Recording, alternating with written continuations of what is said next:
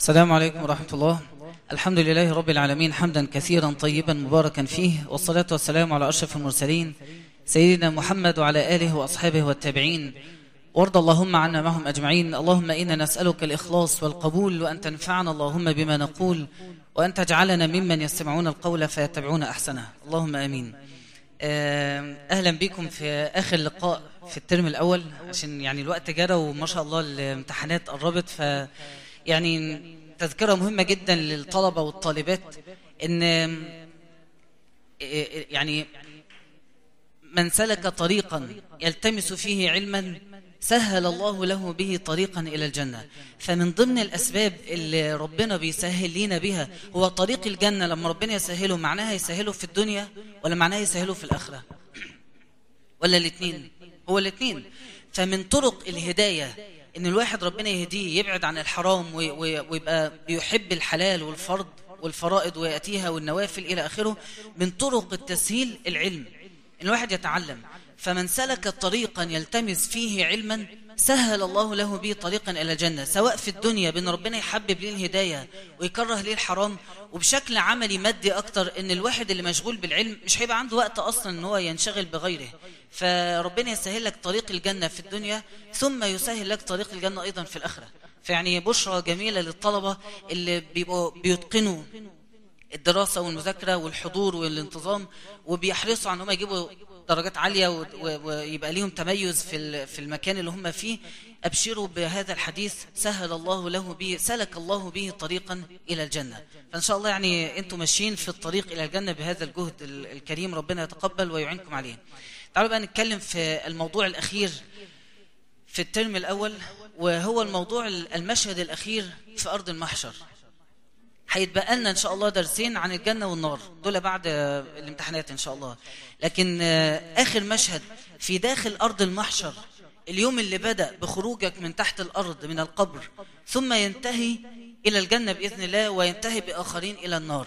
فآخر مشهد اللي هو تخرج قدمك فيه من أرض المحشر فتضعها على أول طريق الجنة، ليست الجنة. يعني قبل ما تقوم جاي محطة رجلك طالع من أرض المحشر وداخل بالقدم الثانية على الجنة، مش هتدخل الجنة، ستدخل النار أولا. وإن منكم إلا واردها، وارد على النار، كان على ربك حتما مقضية، ثم ننجي الذين اتقوا. لكنك لن تضع قدمك على النار مباشرة، ولكن تضع قدمك على الصراط. فالنهاردة المشهد الأخير من أرض المحشر وهو الصراط. يعني قبل ما ندخل في المشهد ده، لأن هو مشهد صعب، ويعني عارف في آخر الأهوال وآخر الصعاب وآخر المشاق في الآخرة هو هذا المشهد. ودائما آخر حاجة بتكون أصعب حاجة، عنق الزجاجة اللي بعدها تخرج إلى ساعة الجنة بإذن الله تعالى. بس قبل ما أدخل فيه عايز يعني أنبه أو أذكر بحاجة مهمة. كل الدروس اللي فاتت إحنا بنتكلم في المعنى ده. المعنى بيقول إن أنت الآن حر، وأنتي الآن حرة. اليوم عمل ولا جزاء ولا حساب، ولكن غدا حساب وجزاء ولا عمل. فأنت دلوقتي حر تعمل أي حاجة أنت عايزها، وأنت حرة تلبسي الحجاب، تخلعي الحجاب، مفيش حد ليه عليك كلمة غير إن ضميرك يرتضي كلام الله عز وجل. فكل واحد فينا حر يعمل أي حاجة. لكن اللحظة اللي هتتنقل فيها من الحرية للتقييد، ومن انت بتعمل اللي نفسك فيه، لان انت مش من حقك تعمل اي حاجة، بل هتتحاسب على اللي انت عملته. اللحظة اللي بتنقلك من الحرية لانعدام الحرية هي لحظة الموت التي لا تعلمها. فانت لو عملت نفسك ان انت حر واعمل اللي نفسي فيه، انت مرت نفسك توريطة كبيرة، في اي لحظة هتلاقي الحرية دي اتخذت. لكن لو عملت نفسك ان انت عبد، واحنا كلنا عبيد، دي حقيقة، كلنا عبيد لله، عبد تفعل ما يأمره السيد الله عز وجل به، ما يأمرك الله عز وجل به. فلو انت عملت نفسك في الدنيا ان انت عبد، فانت من احرار الدنيا واحرار الاخرة. فيش حد ليه عليك كلمة غير ربنا، وما فيش حد هيقدر يمسك عليك حاجة يوم القيامة. فتجد نفسك حر في الدنيا وفي الآخرة. فالمؤمن اللي بيبقى حريص ان هو يكون عبد ذليل وخاضع لأوامر ربنا عز وجل في الدنيا، بيجد توسعة كبيرة جدا من ربنا من أول لحظة خروج الروح. يوسع صدره فلا يجد مشقة لخروجها، ويوسع قبره، ويوسع له في الجنة ويفتح له فيها، ويدخل يوم القيامة في سعة وفرح وسرور. ويمر اليوم القيامة من لحظة موته لحد ما يدخل الجنة في حوالي ساعة، ساعة ونص، فيما يوازي ساعة، ساعة ونص من الدنيا، ثم يجد نفسه بعد خروج الروح بعد ساعة زمن يجد نفسه في الجنة بإذن الله تعالى. هذا المؤمن. أما الكافر أو الفاجر أو المغرق في المعصية اللي مضيق على نفسه في الدنيا، اللي هو بيتعامل مع الدنيا إن هو ساجن نفسه جوه الجسم ده وبيمتع هذا الجسد ومش واخد باله من شوية هيسيب السجن ده وينطلق إلى دنيا أوسع وأرحب.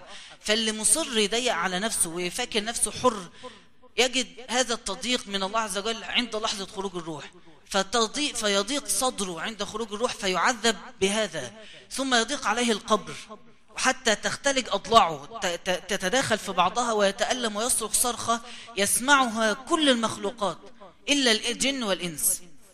لو في حيوان معدي جنب قبر يعذب صاحبه ستجد هذا الحيوان يطلع يجري ويهرب. وحصل للنبي صلى الله عليه وسلم الحمار اللي كان راكبه أو البغلة كانت هتوقعه على الأرض، فعرف الرسول أنه هنا قبور ناس بتعذب، فيضيق عليه في القبر ثم يضيق عليه في الآخرة ويشدد عليه في الحساب، ثم بعد ذلك يلقى في حفرة في النار والعياذ بالله.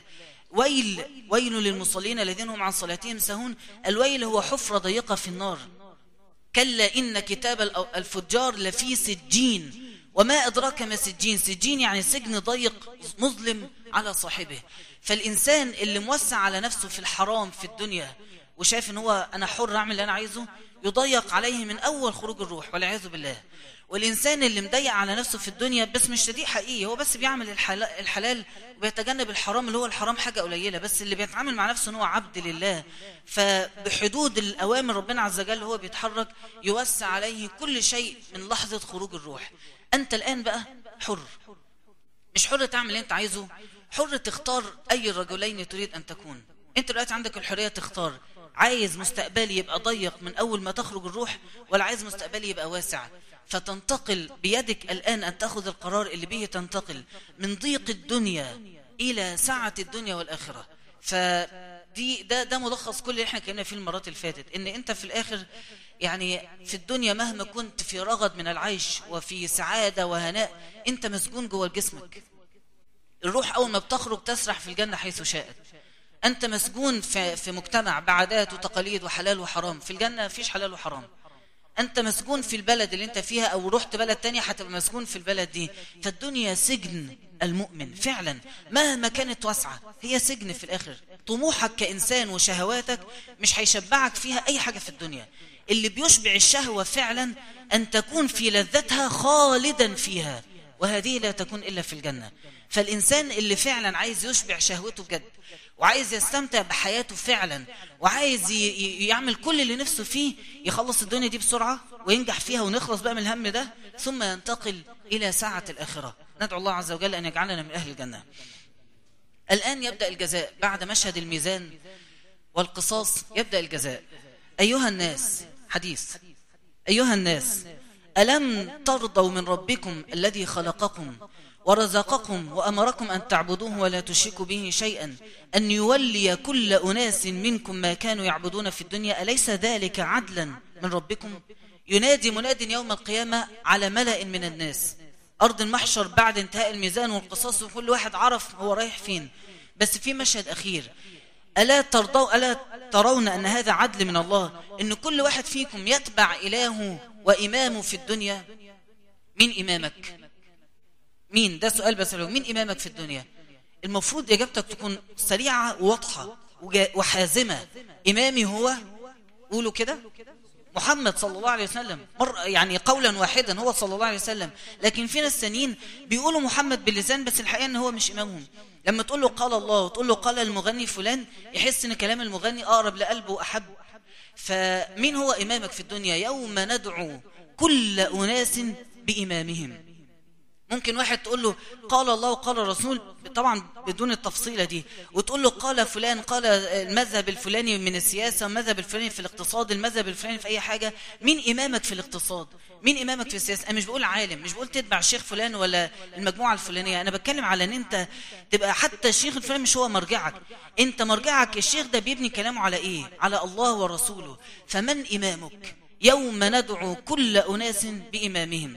فهل هذا عدل من الله؟ طبعا عدل. اللي أنا مشيت وراه في الدنيا أمشي وراه في الآخرة. فقالوا بلى، كل البشر يقولون بلى، ده قمة العدل من الله. فتنطلق كل أمة وكل قوم إلى ما كانوا يعبدون في الدنيا. فعبدت الشمس، تتمثل لهم الشمس فتقودهم فيتحركون بها، وفي لحظة من المسير تهوي بهم في النار، فيمشوا وراها فيجدوا أنفسهم في النار، إلههم أدخلهم النار. وعبدت القمر، يتمثل لهم القمر فيقودهم إلى النار. عبدت الفئران، تخيلوا أن في عقول ربنا يعافينا بتعبد الفئران، وعلماء في الفلك والطب والفيزياء وموجودين وعايشين وسطنا، وممكن يكونوا علامات في العلم بتاعهم، لكن لا زال إيمانهم وعقيدتهم من الفقر ده هو الإله، أو البقرة دي هي الإله. فتأتي بقرة تقودهم إلى النار، ويأتي الفقر يقودهم إلى النار. ويأتي من عبدوا عيسى عليه السلام وقالوا هو إله، فيتمثل شيطانه فيه كأنه عيسى، فيتحرك بهم فيقودهم إلى النار. ويأتي من عبد فرعون يقدم قومه يوم القيامة يكون لهم قائدا، فأوردهم النار، بئس الورد المورود. فكل الناس دول، هؤلاء الأقوام جميعا الذين عبدوا من دون الله، أشركوا مع الله عز وجل، كلهم يهوون في النار، لا صراط لهم. الصراط اللي هيمشي عليه فقط، لن تضع قدم مشرك على الصراط. الصراط لا يكون إلا للموحدين، ورغم كده في منهم هيقع زي ما هنتكلم كمان شوية، بس الأساس فيه إن الصراط نوع من أنواع الفتن وتكفير الذنوب لمن بقي عليه ذنب. لو القبر وخروج الروح والقيامة كل أهوالها اللي اتكلمنا عنها، والقصاص والميزان إلى آخره، لحد ما رجله اتحطت على الصراط لسه بقي عليه ذنب، فهذا الصراط يكفر ما بقي عليه من الذنوب. أما غير الموحدين فلا يجوزون على الصراط، ليس لهم موطئ قدم على الصراط. يقول الله تعالى فكبكبوا فيها هم والغاوون وجنود إبليس أجمعون. كلهم يبقوا بيتحركوا، وفجأة مئات الآلاف ملايين البشر يكبكبوا، يعني يتساقط بعضهم فوق بعض في مشهد، يعني أنا مش عارف إزاي أوصف، لأن أنا لن تستطيع عقولنا إن إحنا تتصور إن إحنا ماشيين في أرض المحشر، وفي لحظة نلاقي مثلا كم واحد بيعبد سيدنا عيسى، كم واحد بيعبد فرعون، كم واحد بيعبد الشمس، مئات الآلاف، ملايين. الملايين دي كلها بتتحرك، وفي لحظة واحدة كلهم يهوون معا في نار قعرها 70 سنة. يعني أول ما يقع لحد ما يوصل تحت، لو طفل اتولد فوق يوصل آخر قعر النار عنده 70 سنة، فيتساقطون 70 سنة. ده كل ده دي البداية، العذاب لم يأتي بعد. يعني أنا لسه مش هتكلم عن النار النهاردة، أنا بتكلم على المقدمة لدخول النار. ملايين من البشر بيخبطوا بعض وقاعدين يتراصوا فوق بعض، يهوون مقدار 70 سنة في نار جهنم، نسأل الله العفو والعافية. ولن ينفعكم اليوم إذ ظلمتم أنكم في العذاب مشتركون. العابد والمعبود من البشر الاثنين في العذاب مشتركون. الراجل اللي قاد والراجل اللي قيد، التابع والمتبوع، الاثنين مع بعض في النار، الاثنين مع بعض فيها، وكل واحد يقعد يلوم الثاني. لن ينفعكم اليوم أي ندم ولا أي عتاب بينكم وبين بعض إذ ظلمتم أنكم في العذاب مشتركون. هذه الوفود التي دخلت النار الآن هي وفود لا تجوز على الصراط. الصراط في حد ذاته هو من مشاهد رحمة الله عز وجل، رغم أنه مشهد صعب جدا، لكنه صعوبته هي رحمته، لأن الصعوبة دي بتكفر عنك سيئاتك اللي لسه لم يكفر عنها. فيعني اللي بيجوز على الصراط دي إذن من الله، دليل أن أنت آخرك إلى الجنة، حتى وإن وقعت في النار مئات السنين، بس في الآخر هتدخل الجنة. فكل أمة اتبعت إمامها، ويبقى محمد صلى الله عليه وسلم وأمته في مكانهم، مفيش إله عد عليهم عشان يتبعوه. فيتمثل الله تبارك وتعالى فيقول لهم ما لكم لا تنطلقون إلى إلهكم، انتوا قاعدين بتعملوا ايه؟ كل الأمم انطلقت خلاص. فيقولون إن لنا إلها ما رأيناه قط، ولكن سنعرفه بعلامة بيننا وبينه، في علامة بيننا وبينه سنعرفها، فإذا رأيناها عرفنا أنه الله. فيقول الله عز وجل لهم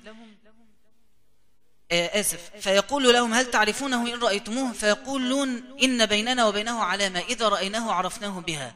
فيكشف عن ساقه، حط نقطة وما تسألش، هذه أمور التفويض فيها أسلم.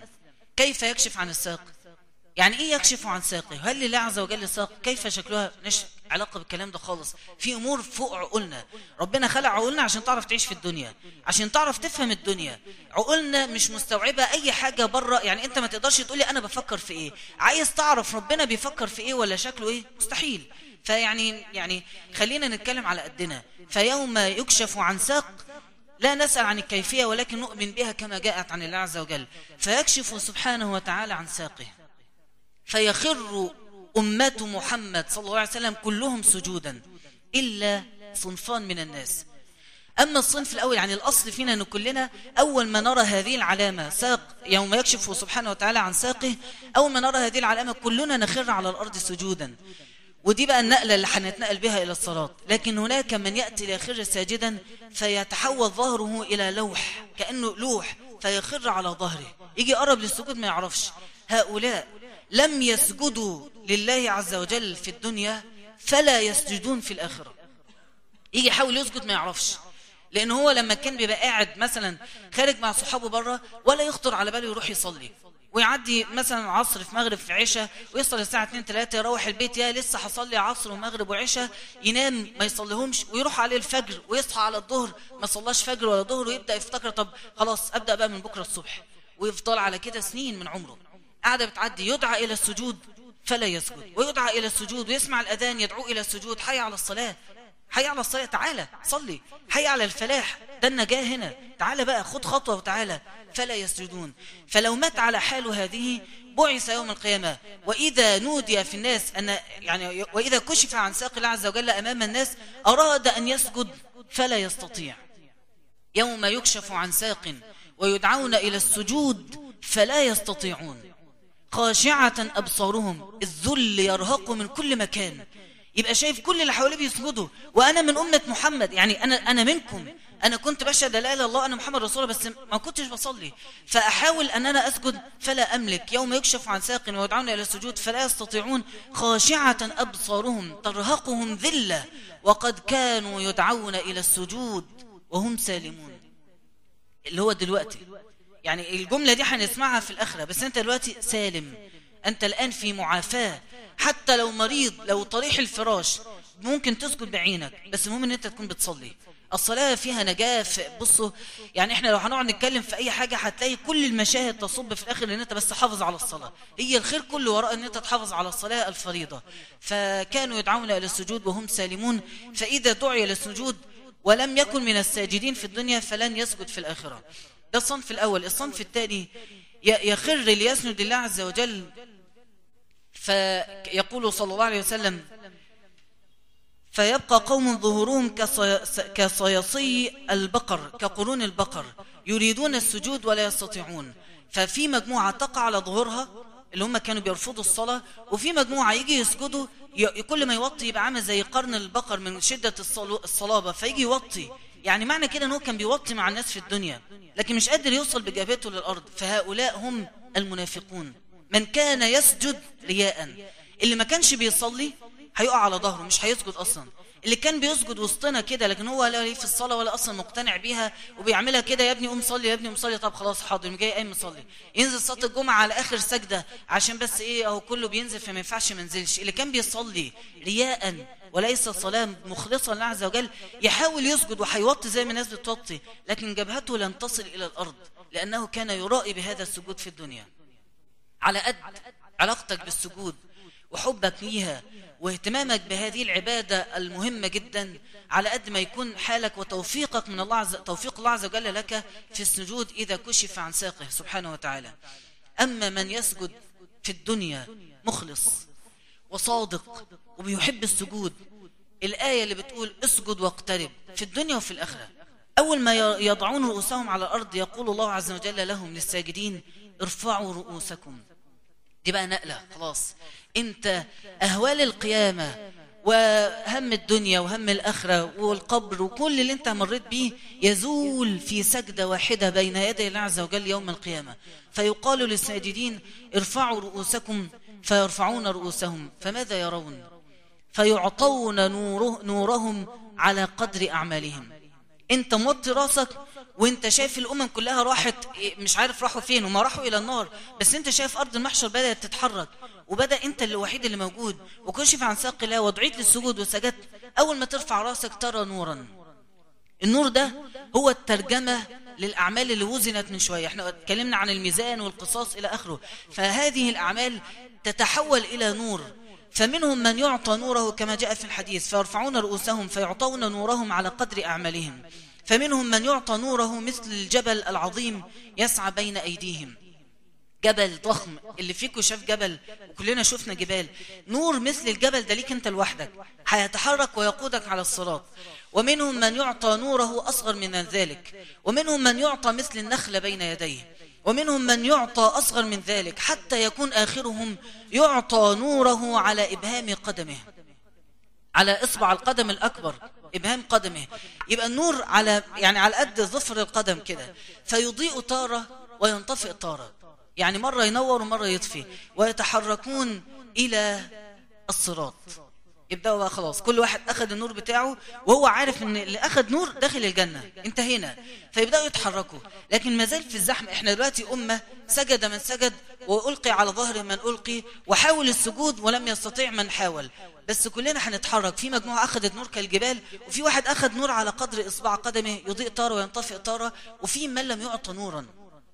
بس ما زلنا جميعا بنتحرك مع بعض. كل اللي قالوا احنا من أمة محمد بيتحركوا مع بعض. فأول ما نصل عند الصراط يتقدم الناس، فأول ناس يمر كمر البرق. يقول صلى الله عليه وسلم: فيمر أولكم كالبرق.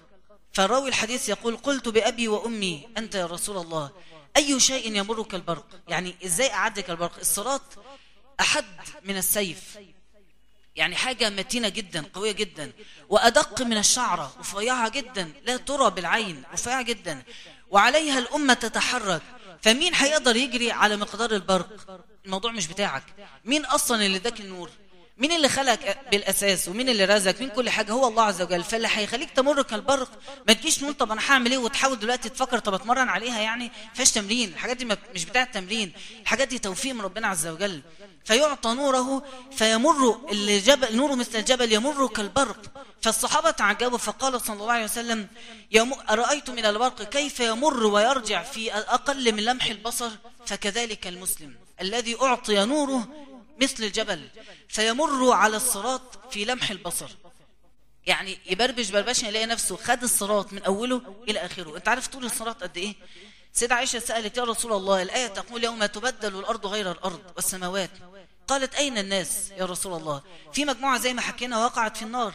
فقال: هم على الصراط يا عائشة.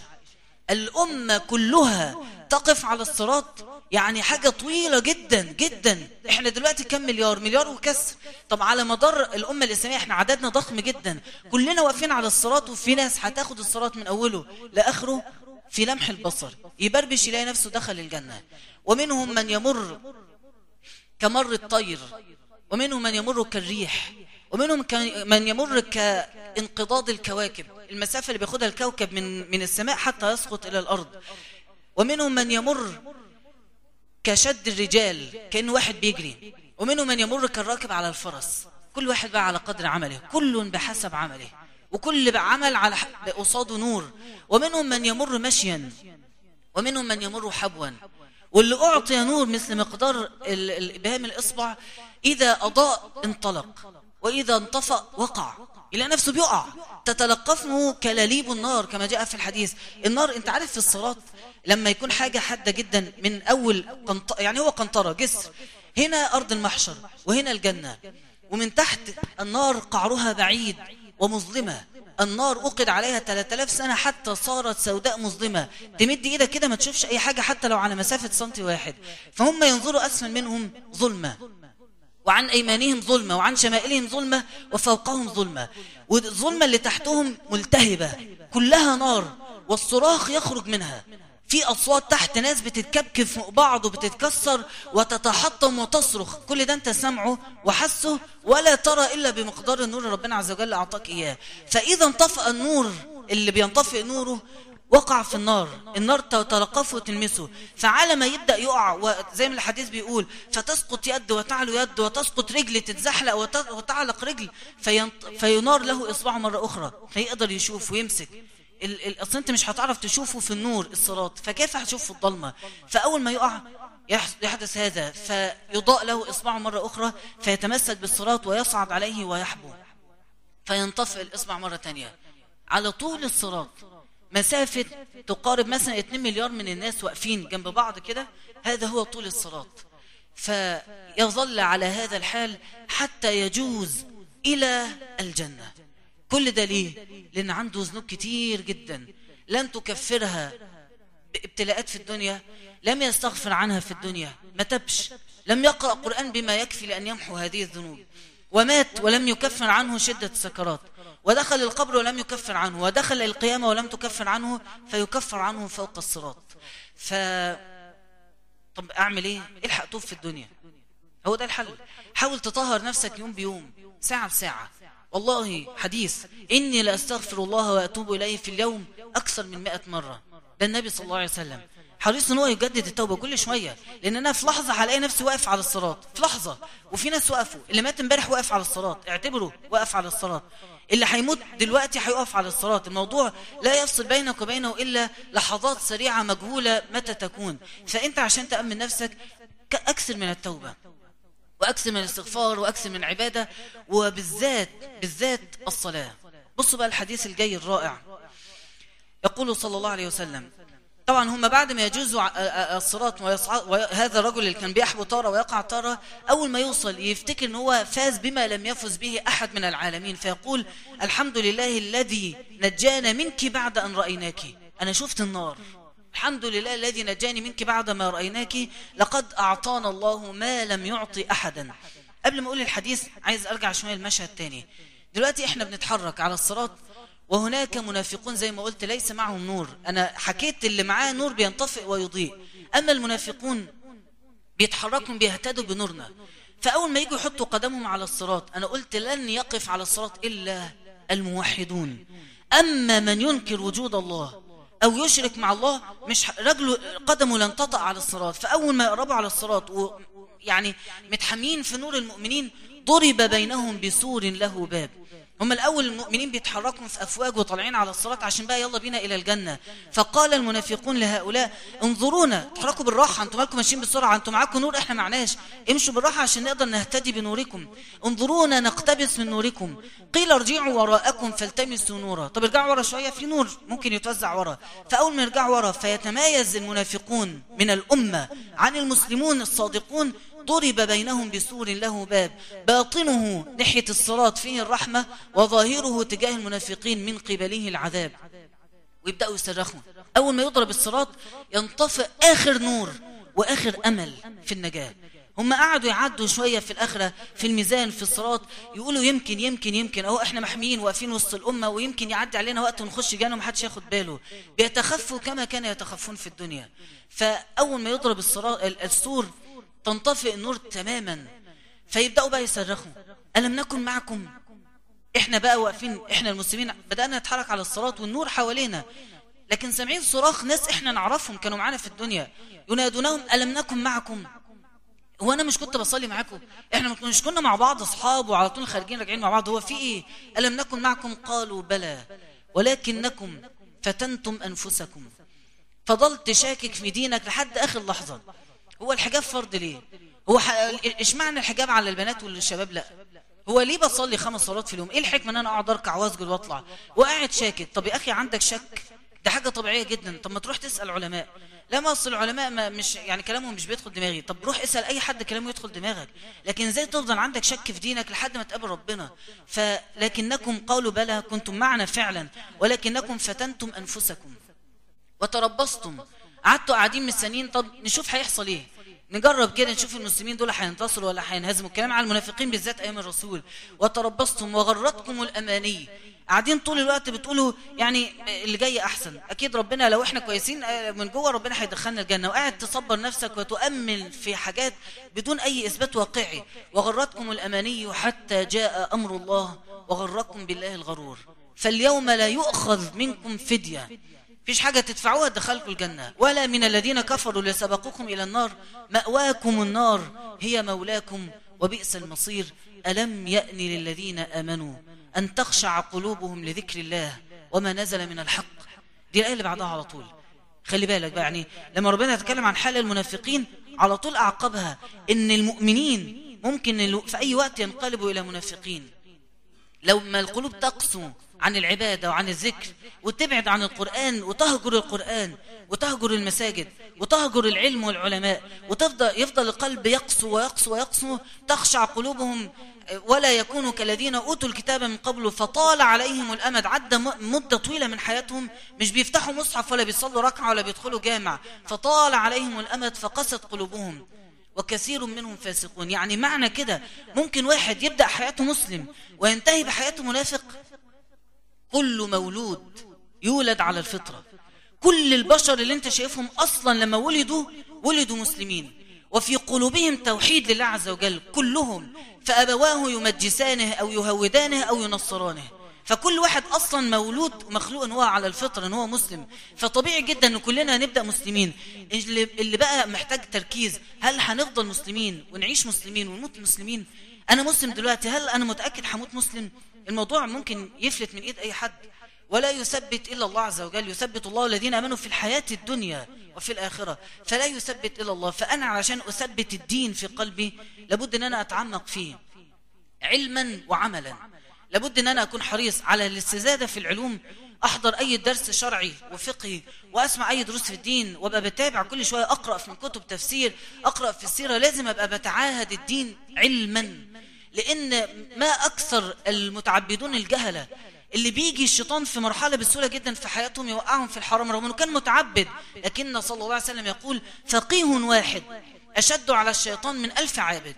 واحد بس عنده علم صاحب الدين مع قليل من العبادة الصحيحة يقدر يقف قدام أي فتنة ويقدر يقول لها لا، لن أفتن في ديني. لكن الواحد لما يبقى مركز في العلم فقط، في العبادة فقط وناسي العلم، ممكن يفتن.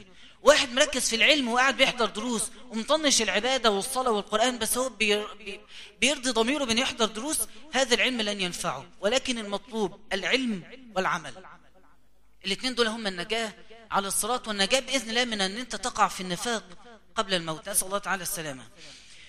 فهذا حال المنافقون، حتى إذا ضرب هذا السور فتح لهم إلى النار الباب فيتساقطون فيها كالذباب. أجيال وجيوش من المنافقين اللي خدعونا وكان اسمهم مسلمين وضلونا في ديننا، كانوا يقعدوا يقولوا احنا مسلمين بس كذا كذا، يقعدوا يقولوا آراء فاشلة في الدين وهم في الأصل مش مقتنعين بالإسلام أساسا. فيتساقطون في النار كما يتساقط الذباب. وكلما سأل الله النار عز وجل سألها هل امتلأت؟ كفار وترموا، أقوام اترمت كتير، بيترموا، جايين منافقين بيترموا، هل امتلأت؟ فتقول يا ربي هل من مزيد؟ لو في تاني أنا ممكن أبلع أكتر من كده. فيظل هؤلاء يتساقطون في النار. عايزك تتخيل أن مشهد السقوط لوحده مشهد فعلا عذاب. السقوط من مكان مرتفع أنت مش شايف آخره فين. ده أنت لو مشيت مغمض عينك دلوقتي وقعدت تمشي من هنا لباب الجامع هتلاقي نفسك خفت، عايز تمسك حاجة تعرفك أنت رايح إزاي، حاجة مخيفة. فما يتساقط في ظلمة، ومش بس ماشي، ده بيتساقط من مكان عالي للأرض، هي وحدها عذاب. طيب هل هؤلاء يستحقون هذا العذاب؟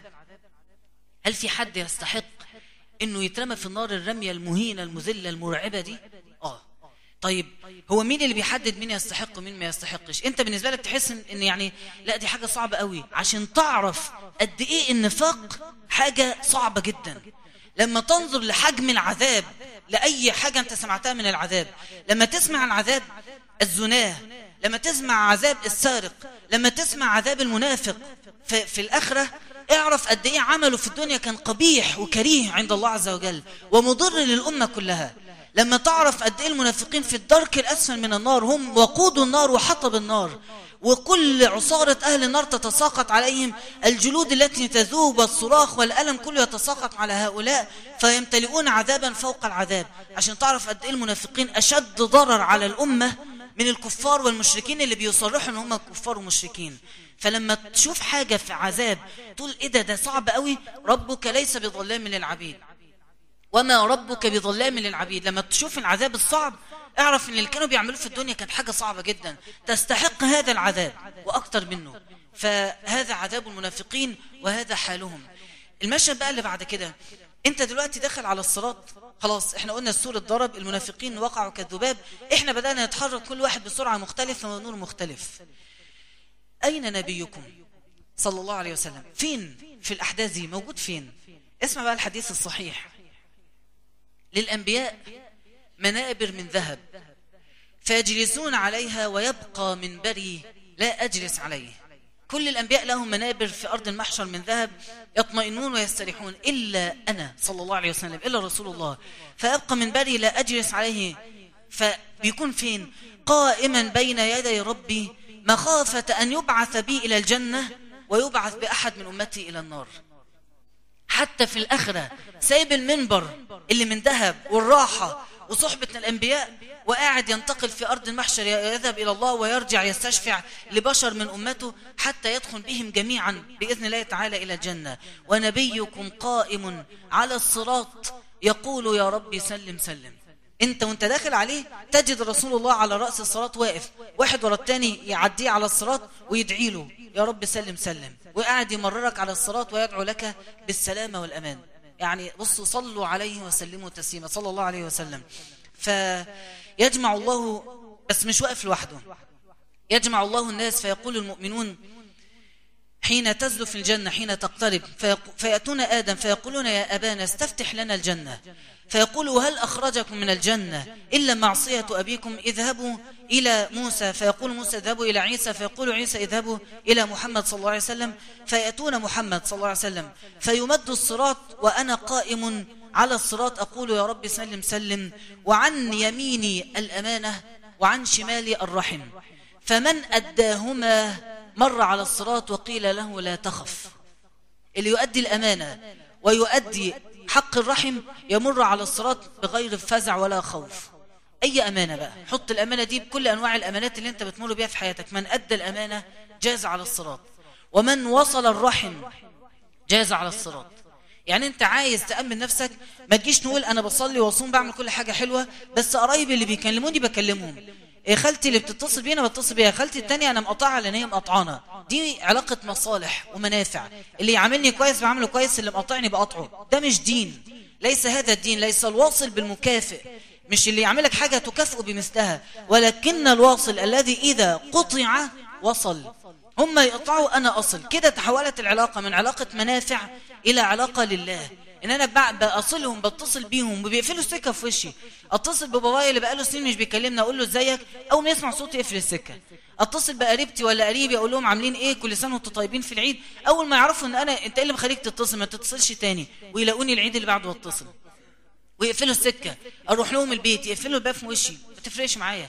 كل ده بيزود في اجري عند الله عز وجل. هذه الصله.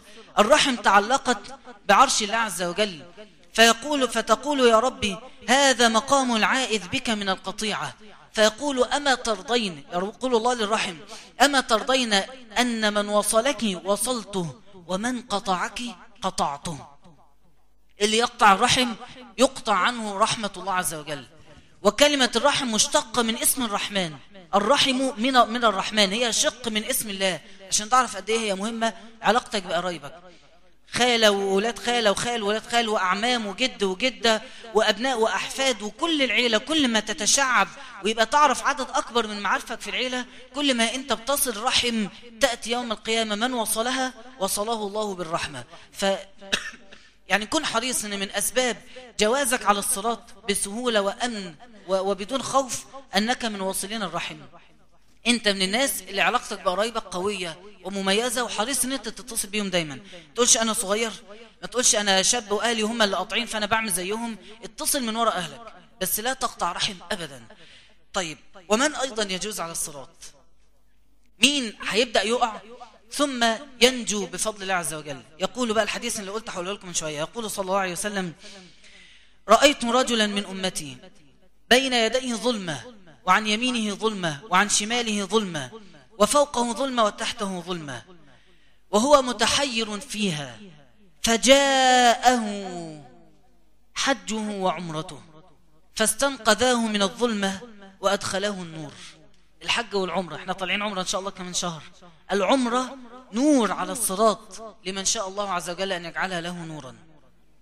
ورأيت رجلا من أمتي يتقي بيده وهج النار على الصراط، والنار قاعدة بتيجي على وجهه وتلفحه، فقاعد بيتقي بيده وهج النار وشررها، فجاءته صدقته فصارت سترة بينه وبين النار وظللت على رأسه. خذوا جنتكم من النار. الصدقات دي حماية، تبقى أنت داخل النار وهي قاعدة بتحوطك تحميك من النار. ورأيت رجلا من أمتي يكلم المؤمنين ولا يكلمونه، زي المنافقين اتكلمنا عنهم، ينادونهم التانيين خلاص العلاقة بينهم اتقطعت، فقاعد بيصرخ في المؤمنين ولا يكلمونه. فجاءه صلته للرحم فاستشفعت له عند المؤمنين فكلمهم وكلموه. ورأيت رجلا من أمتي قد أهوى في النار، ما قدرش يتشبث بالصراط فسقط في النار، وهو يسقط في النار جاءته، تفتكر ايه الحاجة اللي بقى ده؟ بقى وقع، مش بيتقي وهج النار، ده وقع ويتساقط فيها. قد أهوى في النار فجاءته دمعته التي بكى بها من خشية الله فحملته على الصراط فجازت به إلى الجنة. ورأيت رجلا من أمتي قائما على الصراط يرعد كما ترعد السعفة في الريح، ورق النخل كان قاعدة بتترعش في رياح شديدة، فهو يرعد على الصراط كهذه السعفة في الريح. فجاءه حسن ظنه بالله فأقامه على الصراط فأجاز به إلى الجنة. ورأيت رجلا من أمتي يزحف على الصراط يحبو تارة ويسقط تارة، فجاءته صلاته علي صلى الله عليه وسلم، فجاءته صلاته علي فأقامته على قدميه وأنقذته وأدخلته إلى الجنة.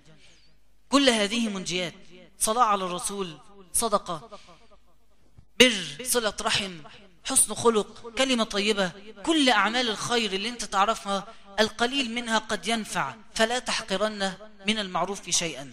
لكن الصلاة لها أمر خاص، وحقف عند الحديث ده في المشهد اللي احنا فيه. يقول النبي صلى الله عليه وسلم: إن الله عز وجل ضمن لمن كانت المساجد بيته، ضمن لمن كانت المساجد بيته، علاقته بالمسجد وحبه للمسجد وارتباطه وقعدته والوقت اللي بيقضيه في المسجد كأن بيته. إن الله ضمن لمن كانت المساجد بيته بالأمن والجواز على الصراط يوم القيامة إلى رضوان الله والجنة. أصحاب المساجد وأهل المساجد اللي قلوبهم تشتاق إلى المسجد لما يتقطعوا عنه، اللي قلوبهم تشتاق إلى مسجد رسول الله وتشتاق إلى المسجد الحرام وتشتاق إلى بيوت الله عز وجل في الأرض المساجد، فتشتاق إلى بيوت الله ويشعر بالأنس. أنت ممكن لما تغيب عن الدرس أسبوع ولا أسبوعين تحس أنا الدرس وحشني، أنا المسجد وحشني، أنا بحب أروح أقعد في المسجد، لو مهموم أبقى عايز أروح أقعد شوية كده أستروح بهذا المكان الرائع الطيب بيت الله عز وجل في الأرض. فمن كانت المساجد بيته ضمن الله عز وجل له بالأمن وعدم الفزع والمرور والجواز على الصراط إلى رضوان الله والجنة. ثم آخر مشهد في مشهد الصراط أن في ناس، وإحنا زي ما قلت في المنافقين وقعوا من الأول، الأمم كلها سقطت في النار وإحنا بنتحرك على الصراط. هناك من المسلمين الموحدين من يتحرك ويحبو تارة ويقع تارة وينهض تارة لحد ما يوصل إلى الجنة، وفي أعمالهم كما جاء في الحديث أعمالهم لا تبلغ بهم النجاة، عمله مش قادر يسعفه. انت عارف عامل زي العمل، عامل زي الصحة في الدنيا. انت لو بتلعب رياضة وعندك صحة وطلعت تجري مثلا 2-3 كيلومتر هتلاقي صحتك تجيبك للآخر. لو صحتك مش مساعدك هتلاقي نفسك بعد أول كيلومتر تعبت وبدأت تنهج. انت أعمالك عبارة عن غذاء لصحتك على الصراط. عملك قوي وعظيم ومخلص فيه هتلاقي نفسك عندك الصحة اللي تاخد الصراط كله كرمح البصر. كل بقى ما صحتك تقل بمعنى عملك يقل، لحد ما يجي واحد يمسك في الصراط ايديه بترتعش من شدة الرعب والخوف وضعف الصحة اللي هي ضعف العمل، عمله ضعيف قوي. يوم ما كان بيصلي ركعتين قيام كان بيبقى يعني بياخدهم في ثانيتين، مفيش اي تركيز. يوم ما يدخل مسجد يصلي هي مرة كل شهر يفتكر يصلي في الجامع غير صلوات الجمعة. يوم ما يفتح مصحف يمكن يقرأ صفحة ولا صفحتين في السنة كلها، عمله ضعيف، فايديه مش مستحملة، صحته ضعيفة على الصراط، مش قادر يمسك في الصراط، فيجد نفسه لضعف عمله وضعف جسده على الصراط يهوي في النار ويسقط فيها، وفعلا يقع فيها ويأخذ 70 سنة أو يأخذها في 10 سنين أو يأخذها في سنة، الله أعلم، يمكث فيها ما شاء الله له أن يمكث، ولكنه لا يزال موحدا بالله، ولا يزال كان لسانه ينطق بلا إله إلا الله، فتأكل النار كل جسده إلا الوجه واللسان، مواطن السجود والتوحيد، اللسان والجبهة. فيحصل إيه بقى هنا؟ صلى الله عليه وسلم يقول: أنا قائم بين يدي ربي مخافة أن يبعث بي إلى الجنة ويتبقى أمتي بعدي يبعث من شاء منهم إلى النار، فأقول يا ربي أمتي أمتي، بقيت بقى الحديث، فيقول يا محمد ما تريد أن تصنع بأمتك؟ الكلام ده حقيقي، يعني لما أنت تسمع الكلام ده وتعرف أن نجاتك قد تكون بشفاعة الرسول صلى الله عليه وسلم، لازم تحبه. وإحنا إن شاء الله السلسلة الجاية بعد الدار الآخرة عن السيرة، عشان نتحبب في رسول الله إلى أشد درجات الحب. فيقول صلى الله عليه وسلم: يا ربي عجل حسابهم، فيدعى بهم بأمته فيحاسبون، فمنهم من يدخل الجنة ومنهم من يقع في النار، فلا أزال أشفع. طب يا رب يعني ايه مجموعة تدخل الجنة؟ فيرجع الرسول صلى الله عليه وسلم فينظر في النار يجد وجوها اسودت، دول مش موحدين، ويجد أجسادا فحمت ووجوها لا زالت كاملة، وجه سليم وجسده يتفحم، وقاعد الجسم يتفحم، ثم يبدله الله جلدا آخر، فهذا حاله إلا وجهه، فيعرفهم رسول الله بسيماهم، فيرجع إلى الله عز وجل فيستشفع فيهم حتى يعطى صكوكا بأسماء الرجال.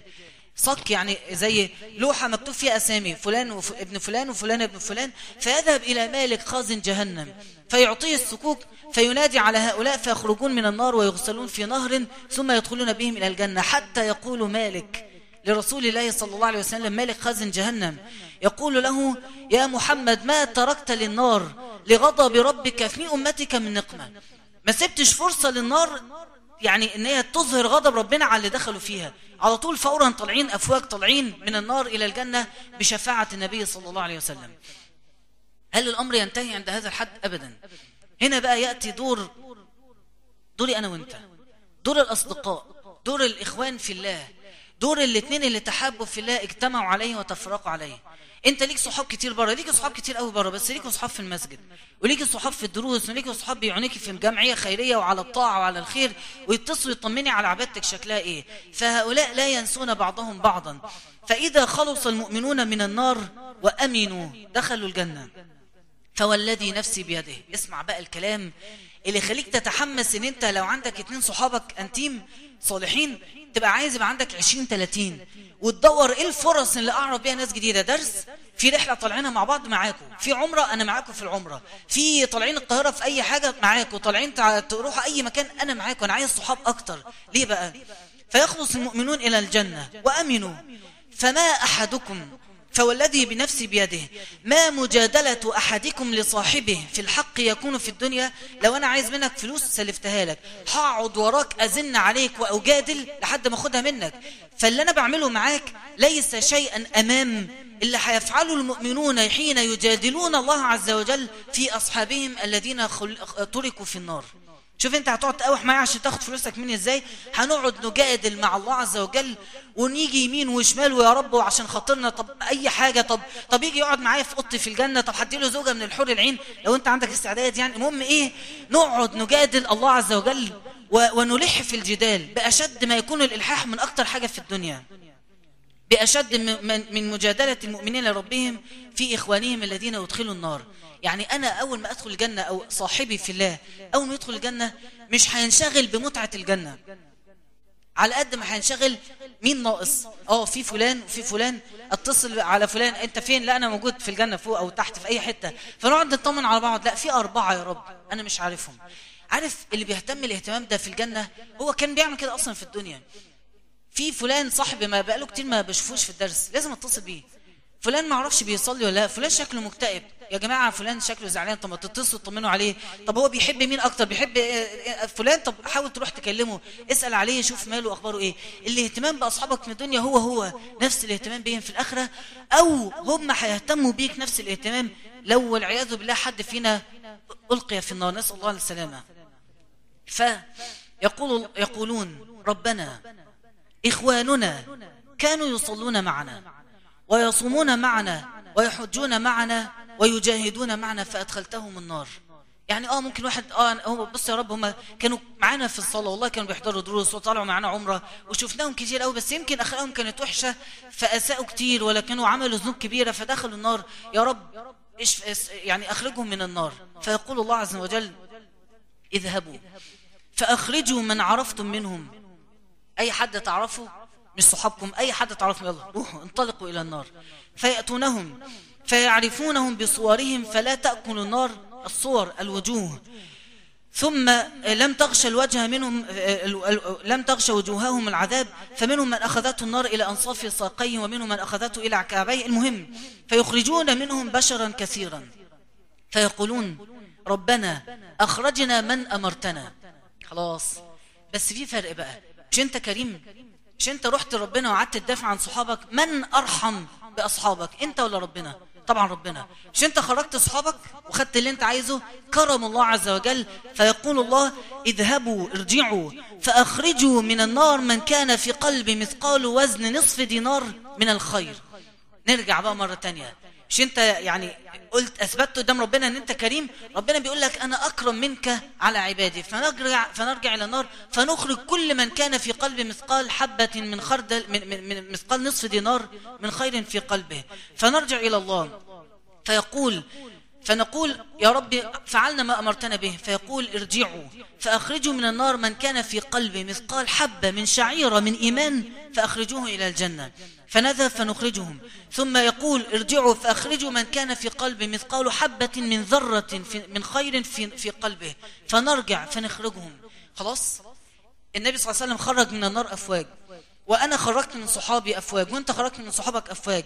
ثم رجعنا فخرجنا ناس ما نعرفهمش لكن في قلوبهم مثاقيل من الخير، فخرجوا كلهم فلم يبقى في النار أحد في قلبه مثقال حبة من خردل من خير.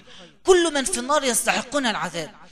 ثم تأتي رحمة الله فوق كل ده، يقول شفعت الملائكة وشفع الأنبياء وشفع المؤمنون ولا يبقى إلا أرحم الراحمين، فيقبض قبضتين من النار لم يفعلوا خيرا قط أبدا، عمرهم في حياتهم لم يفعلوا خيرا.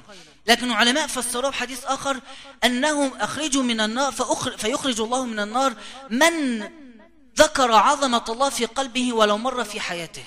ده حديث بيكمل المعنى. واحد ما عملش أي حاجة في حياته غير أنه يمكن مرة جاي يقع في الحرام فقال لا بلاش عشان ربنا شايفني ورجع، وهي ما كفيش غيرها في حياته كلها. فبعد ما يمكث في النار 100 سنة 1000 سنة مليون سنة ما شاء الله له أن يمكث، فيقبض قبضتين ناسا لم يعملوا خيرا قد احترقوا حتى صاروا حمما، فيؤتى بهم إلى ماء نهر يقال له نهر الحياة، فينبتون فيه كما تنبت الحبة في حميل السيل، كأنك بتحط حبة في طين فتبدأ تنبت. فيخرجون من أجسادهم مثل اللؤلؤ. عارف اللؤلؤ لما بيطلع من قلب الصدف فهو شوية تراب جوه صدف ما في قعر البحر، فتبدأ الأجساد تنبت من جسد عبارة عن سواد، فتنبت الأجساد وتبيض ويتغير حالها.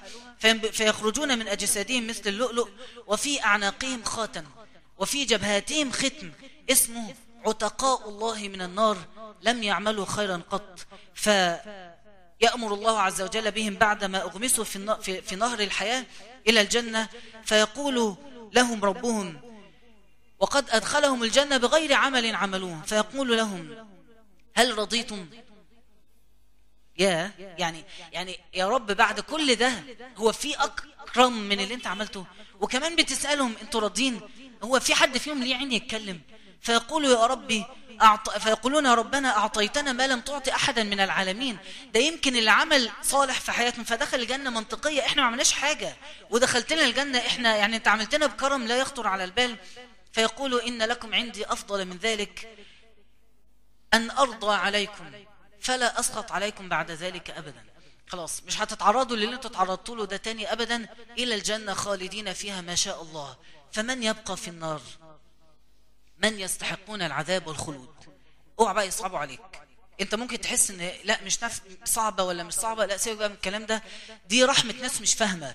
لكن لما تفهم وترى أثر المنافقين في ضياع الأمة، وأثر المفسدين، وأثر اللي بينشروا الفحشاء والعري في الأفلام والأغاني، وأثر الناس اللي بيحرضوا على الشر وعلى الفسق وعلى المجون، لما تعرف أثرهم في أجيال المسلمين وفي أجيال قادمة تعرف أن دول يستحقون من العذاب ما ينتظرهم ما لم يتوبوا. فلا يبقى في النار إلا شرار الخلق فعلا المستحقون للعذاب.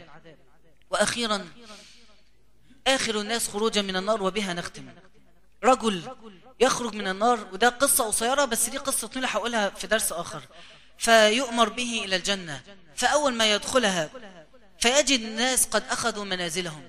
يخش كده يلاقي أول ما يتفتح له باب الجنة ولسه طالع من النار، وبقى سامع طالع من الصريخ وطالع من الظلمة وطالع من الألم، فيفتح له باب الجنة فيرى النور ويرى الجنان في السماء وفي تحت وفوق كده. لما نوصف الجنة هتعرفوا بشكل ما الجنة شكلها ايه.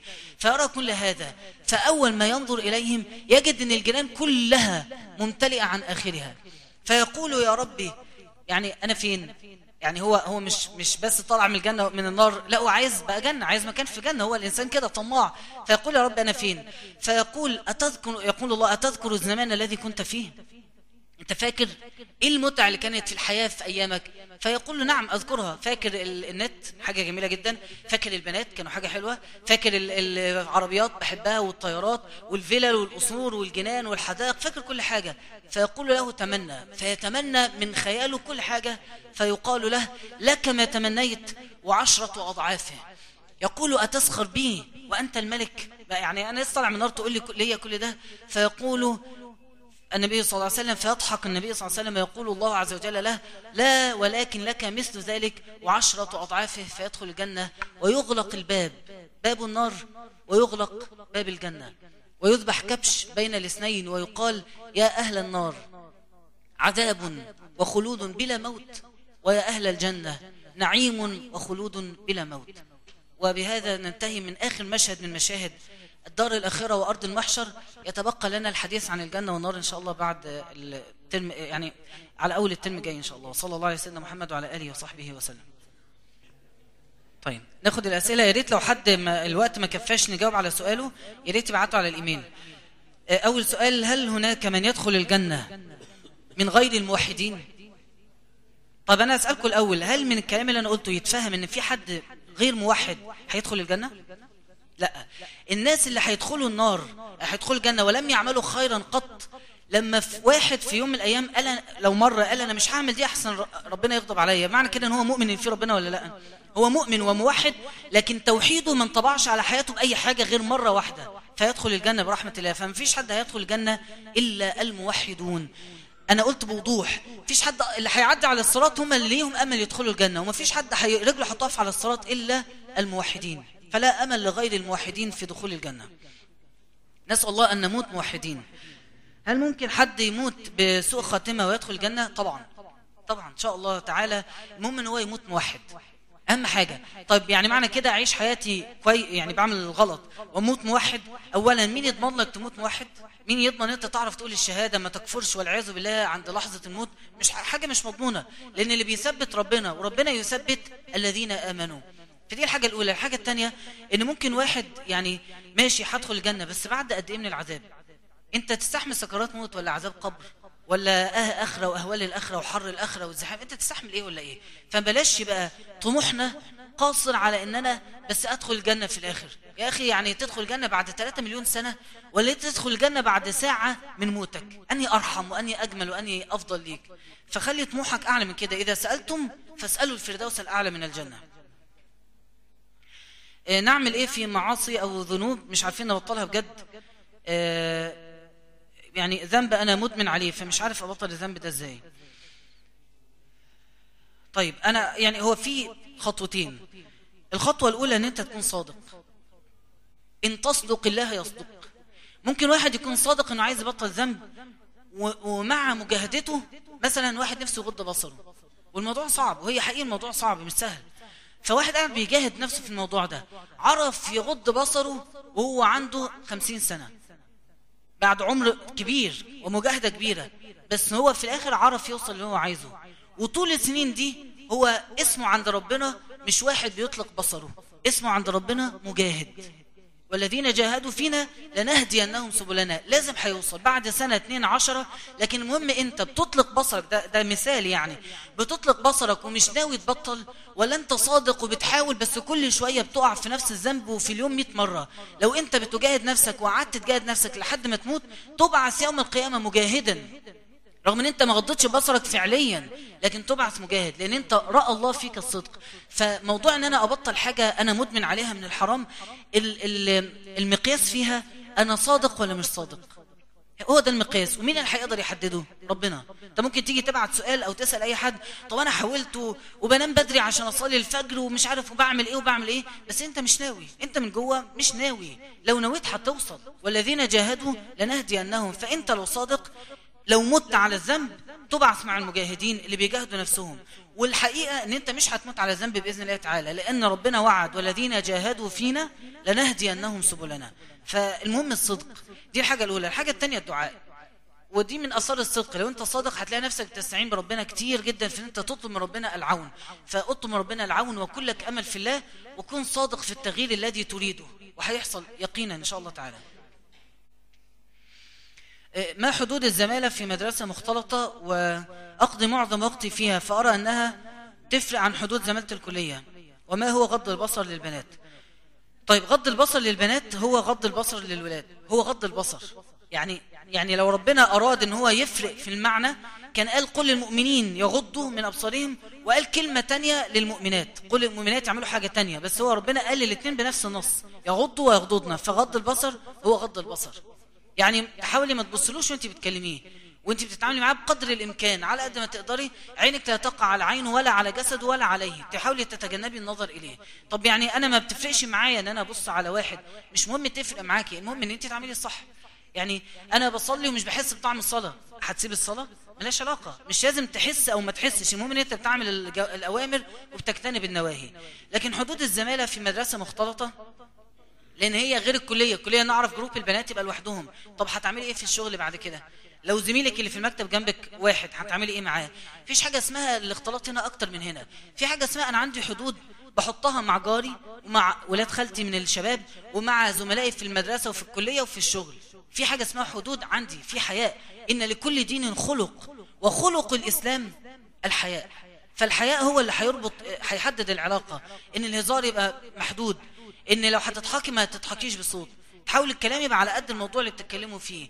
مفيش حاجه اسمها نتقابل بره المدرسه، مفيش حاجه اسمها او باخد كورس معاه بس هروح مع صحابي البنات وهرجع مع صحابي البنات، مش هيقف معايا لحد ما اركب تاكسي عشان هو شهم وكده. يعني ما في بنات ممكن يبقوا شاهمين ونقف مع بعض، يعني في بدايل. لكن مفيش حاجه اسمها ان اصل احنا الاختلاط زياده فعايزين مبرر، لا. يعني في الاخر وانتوا عارفين كويس قوي ان الاختلاط مساوئه كبيره، والضرر اللي بيجي من وراه كتير. فلما انتوا يعني تجتنب الوقوع في الحلال علشان ما تقعش في الحرام، انت بتأمن نفسك من الوقوع في الحرام. طبعا السؤال ده ممكن يكون ليه اجابات مختلفة حسب كل حاجة، دي الاجابة العامة. لو حد ما عنده حاجة خاصة ممكن يبعتها على الايميل نتكلم في التفاصيل شوية. ممكن اعرف يعني ايه غض بصر للبنت؟ طب ده نفس السؤال جميل. مش بعرف اركز غير لما ابص في وشي بتكلم معاه. ماشي، ما هو ممكن وقت الكلام هو بيشرح حاجة فبتتكلمي معاه بتبصي له. انتوا بتضحكوا ليه؟ على فكرة مفيش حاجة تضحك في السؤال. انا فاهم غلط ولا فاهم صح؟ تركز فيه بالظبط. لا ماشي. طيب، هو العلماء اباحوا النظر الى وجه المعلم او المعلمة، والنظر الى الطبيب او المريض، على اساس ان فعلا ما اعرفش اركز في الموضوع اللي احنا بنجتمع عليه الا لو انا بصيت في وجه اللي انا بتكلم معاه.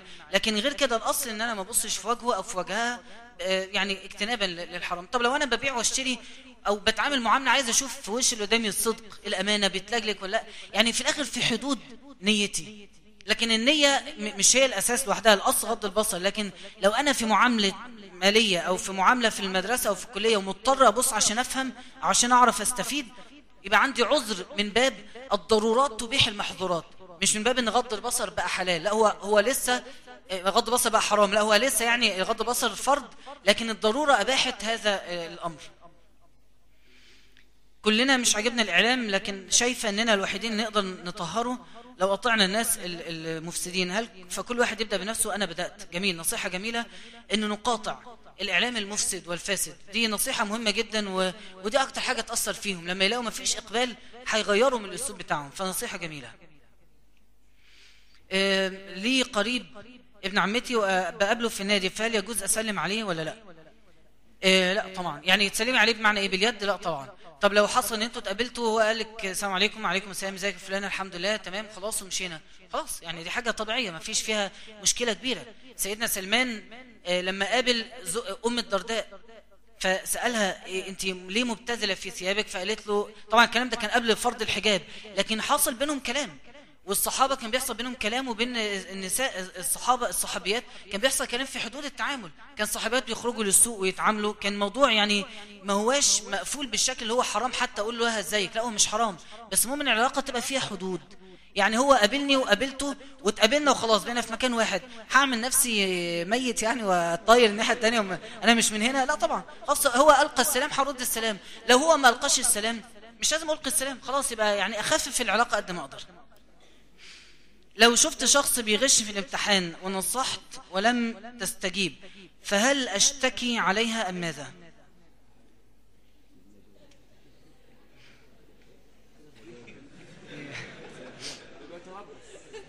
طيب حد عنده إجابة؟ أنا ما عنديش إجابة، يعني مش قادر أحدد. يعني إيه الإجابة؟ ما تشتكيش. ترى أنت جامد يعني، جدع. والله يعني يعني انا مش عارف حقيقي، يعني مش عارف اجابه. لو حد عنده اجابه غير ما نشتكيش يقول. حد عنده اجابه؟ ايه طيب انا حقيقي مش عارف. يعني هو في الاخر الشكوى في الموضوع ده مؤذيه جدا، والغش في حد ذاته يعني حاجه حرام. السؤال اللي بعده انا فعلا مش عارف فمش هجاوب. السؤال اللي بعده عن إخلاص النية. لما أذاكر واجتهد في عملي وبيني وبين نفسي أعلم أني أفعله وجه الله، ولكن أفعله أيضا لأني أريد أن أكون ناجحة في حياتي، فهل كده إخلاص ولا لا؟ لا طبعا. يعني لما أنا مثلا ببر والدي ووالدتي عايز أفرحهم، نيتي أن أنا أفرحهم، ما هو أن أنا أفرحهم هي دي إرضاء الله. ان انا ابقى حريص ان انا تكون صورتي حلوه قدام الناس، دي من ارضاء الله. في فرق بين ان انا حريص ان صورتي تبقى حلوه او ان انا ابقى ناجح واشد سطر وارضاء ربنا، دي قصه تانية، وبين ان دي من الحاجات اللي بترضي ربنا. النبي صلى الله عليه وسلم يقول اصلحوا رحالكم حتى تكونوا شامه بين الناس، دي سنه. لما الرسول يقول إن الله يحب إذا عمل أحدكم عملا أن يتقنه، فلما أنت تبقي متقنة ومميزة في الشغل وناجحة وحريصة أنك تبقي ناجحة قدام الناس، ده من صميم الدين. فيعني إرضاء ربنا هنا وإرضاء نفسك هنا، وده كله خط واحد مش طريقين منفصلين، فيعني ما فيش تفرقة بينهم إن شاء الله. ناخد يعني أسئلة كتير، فهحاول أخد آخر سؤالين. هل الخوف من الموت ظاهرة صحية؟ ظاهرة صحية طالما مش بيأثر على، مش بيقعدك، يعني طول ما هو بيحركك للعمل وللعطاء يبقى ظاهرة صحية. لو الخوف وصلك لحالة هستيرية وبقيتي قاعدة ومش قادرة تعملي ايه ومخايفة طول الوقت، يبقى هنا بقى مش ظاهرة صحية، فهو على قدر رد فعلك ليه. ولو لقيتي نفسك بتخافي قوي منه، وقفي اي حاجة بتسمعي عن الموت وركزي بقى، اسمعي كلام عن الجنة، اسمعي كلام عن الدنيا، غيري المود بتاعك عشان تقدري تتحركي. انا عنيدة وعصبية احيانا ولا اريد ان اغضب امي وابي، ولكن هذا يكون خارج عن إرادتي، فماذا أفعل حتى لا أغضبهم؟ وهل هذا يعتبر عقوق ولا لا؟ طيب الكلام ده يعني مهم قوي نكرره تاني، وهو اتقال قبل كده. كلنا بنغلط مع أهالينا، كلنا بنزعلهم، كلنا صوتنا بيعلى، كلنا بنعمل حاجات غلط، حاجة طبيعية، احنا بشر. المهم عشان ما بقاش عق ان انا ما نمشي وهم غضبانين عليا، ما اخرجش من بيت وهم غضبانين، ولو خرجت وهم غضبانين الحق بسرعة ارجع اصالحهم او اتصل بيهم. فالعقوق ان انا مش فارق معايا غضبهم من رضاهم، لكن لو انا اغضبتهم ورجعت اتأسفت، دي حاجة طبيعية، احنا بني ادمين. فيوم ما تغضبيهم باي سبب ارجعي اتأسفي واعتذري وبوسي الايد والراس والرجل، لكن المهم ان انت تسترضيهم وتقعدي بقى تقومي وتحسني في اخلاقك. بعد كده تبقي مركزه قوي ان يعني حتى لو صوتي بيعلى على كل الناس الا هم، وقت الغضب اسكت، خلاص صوتي هيعلى، احاول اشوف اي حاجه اعملها عشان ما يحصلش يتطور الموضوع. يعني العقوق مش هو ده، مش العقوق مش ان انا ازعلهم مره وارجع اراضيهم، دي قصه تانية. طيب يعني اخر سؤال.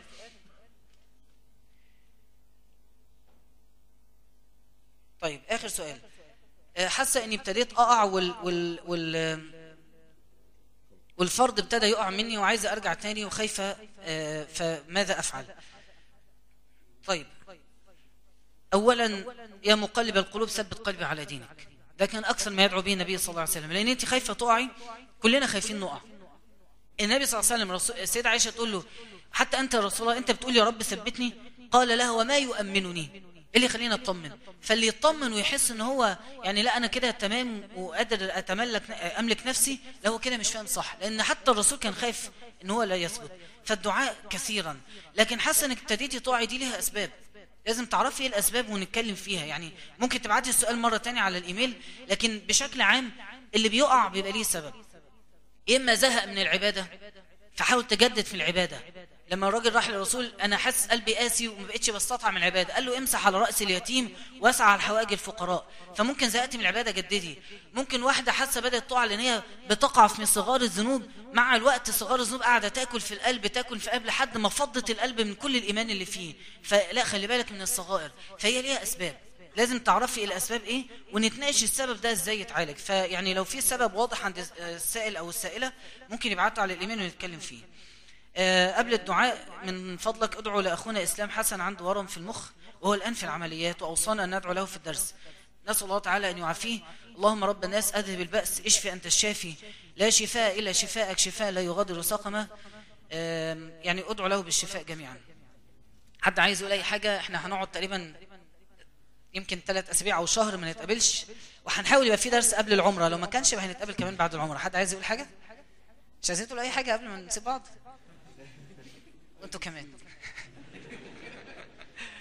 طيب. ادعوا الله تعالى وانتم موقنون بالاجابه. الحمد لله الذي هدانا لهذا، الحمد لله الذي هدانا لهذا، وما كنا لنهتدي لولا ان هدانا الله. نحمدك اللهم حق حمدك، ونستعينك ونستهديك ونستغفرك، ونثني عليك الثناء كله. نحمدك حمد الشاكرين، ونثني عليك ثناء العارفين. اللهم لولا أنت ما اهتدينا ولا تصدقنا ولا صلينا. فالحمد لله بالإسلام، والحمد لله بالإيمان، والحمد لله بالمعافاة في المال والأهل والولد. كبت عدونا وأظهرت أمننا، ومن كل شيء سألناك ربنا أعطيتنا. فلك الحمد كثيرا ولك الشكر بكرة وأصيلا. اللهم أقرئ نبينا منا السلام، اللهم أقرئ نبينا منا السلام. اللهم صل وسلم وبارك على شفيعنا يوم الدين. اللهم اجعلنا من إخوانه الذين اشتاق إليهم في دنياه، واجعلنا من رفقائه في جنات النعيم، واجعلنا من شفعائه يوم الدين. اللهم خلقنا بخلق نبينا، اللهم لا تفرق بيننا وبينه حين نلقاه. اللهم لا تجعل ذنوبنا حائلا دون لقاه. اللهم لا تجعل ذنبنا حائلا دون رفقته في جنات النعيم. اللهم اجمعنا به في دار البقاء، اللهم اجمعنا به في دار البقاء، إخوانا على سرر متقابلين، وجوهنا ناظرة إلى ربنا ناظرين. اللهم يا مقلب القلوب ثبت قلوبنا على دينك. اللهم حبب إلينا الإيمان وزينه في قلوبنا، وكره إلينا الكفر والفسوق والعصيان، واجعلنا من الراشدين. اللهم أحينا حياة من تحب بقاءه، وتوفنا وفاة من تحب لقاءه، واجعل يوم موتنا يوم فرحتنا، واجعل يوم موتنا يوم بشرانا بالجنة، واجعل يوم موتنا يوم نجاتنا، واجعل يوم موتنا أسعد أيامنا، واجعل أول ليلة في قبورنا أسعد ليالينا. اللهم أمنا يوم القيامة، نسألك الأمان يوم تزول الأقدام. اللهم أمنا يوم الفزع الأكبر، أمنا يوم الفزع الأكبر، ثبت أقدامنا على الصراط، ثبت أقدامنا على الصراط، اهدنا صراطك المستقيم، اهدنا الصراط المستقيم، صراط الذين أنعمت عليهم غير المغضوب عليهم ولا الضالين. اللهم يمن كتابنا وبيض وجوهنا ويسر حسابنا وثبت أقدامنا وبدل سيئاتنا حسنات وأدخلنا الجنة بسلام بغير حساب ولا عذاب، إنك ولي ذلك والقادر عليه. اللهم رحمتك نرجو وعذابك نخاف ورضاك نؤمل وغضبك نتقي. اللهم فأعطنا ما نؤمل فيه وجنبنا ما نتقيه، واكتب لنا رضاك الآن فلا تسخط علينا بعد ذلك أبدا يا أكرم الأكرمين. وارحم موتانا وموتى المسلمين الذين شهدوا لك بالوحدانية ولنبيك بالرسالة وماتوا على ذلك. اللهم اجعل قبورهم روضة من رياض الجنة، ولا تجعل قبورهم حفرا من حفر النار. اللهم لا تحرمنا أجرهم ولا تفتنا بعدهم، واغفر لنا ولهم ولسائر المسلمين. اللهم اجعل مصر آمنة رخاء وسائر بلاد المسلمين، اجعلها آمنة مطمئنة يأتيها رزقها رغدا من كل مكان. اللهم افتح لنا بركات السماوات والأرض يا أرحم الراحمين. اللهم بارك في ولاة أمرنا وسددهم إلى الخير وصلاح البلاد والعباد، وهيئ لهم البطانة الصالحة التي تدلهم على الحق وتعينهم عليه. اللهم أجر على أيديهم الأمن والأمان والبركة والرخاء يا ذا الجلال والإكرام. اللهم طهر بلدنا من المفسدين الفاسدين، وطهر صفوفنا من المنافقين والمغرضين، واشف صدور قوم مؤمنين وأذهب غيظ قلوبهم، وانصر إخواننا المجاهدين في سوريا وفلسطين وفي كل مكان بفضلك يا ذا الجلال والإكرام. أقم الإسلام في بيوتنا، أقم الإسلام في قلوبنا، أقم الإسلام في بلدنا، أقم الإسلام على أرضنا. مكن لدينك في الأرض وافتح له قلوب الناس، مكن لدينك في الأرض وافتح له قلوب الناس. افتح لدينك قلوب الناس، افتح لدينك قلوب الناس برحمتك يا أرحم الراحمين. ربنا اجعل جمعنا هذا جمعا مرحوما، واجعل تفرقنا بعده معصوما، ولا تجعل فينا ولا منا شقيا ولا محروما. وكما جمعتنا في الدنيا على طاعة اجمعنا في روضات الجنات. هذا الدعاء ومنك الإجابة، وهذا الطلب ومنك العطاء، فتقبل منا ولا تردنا خائبين.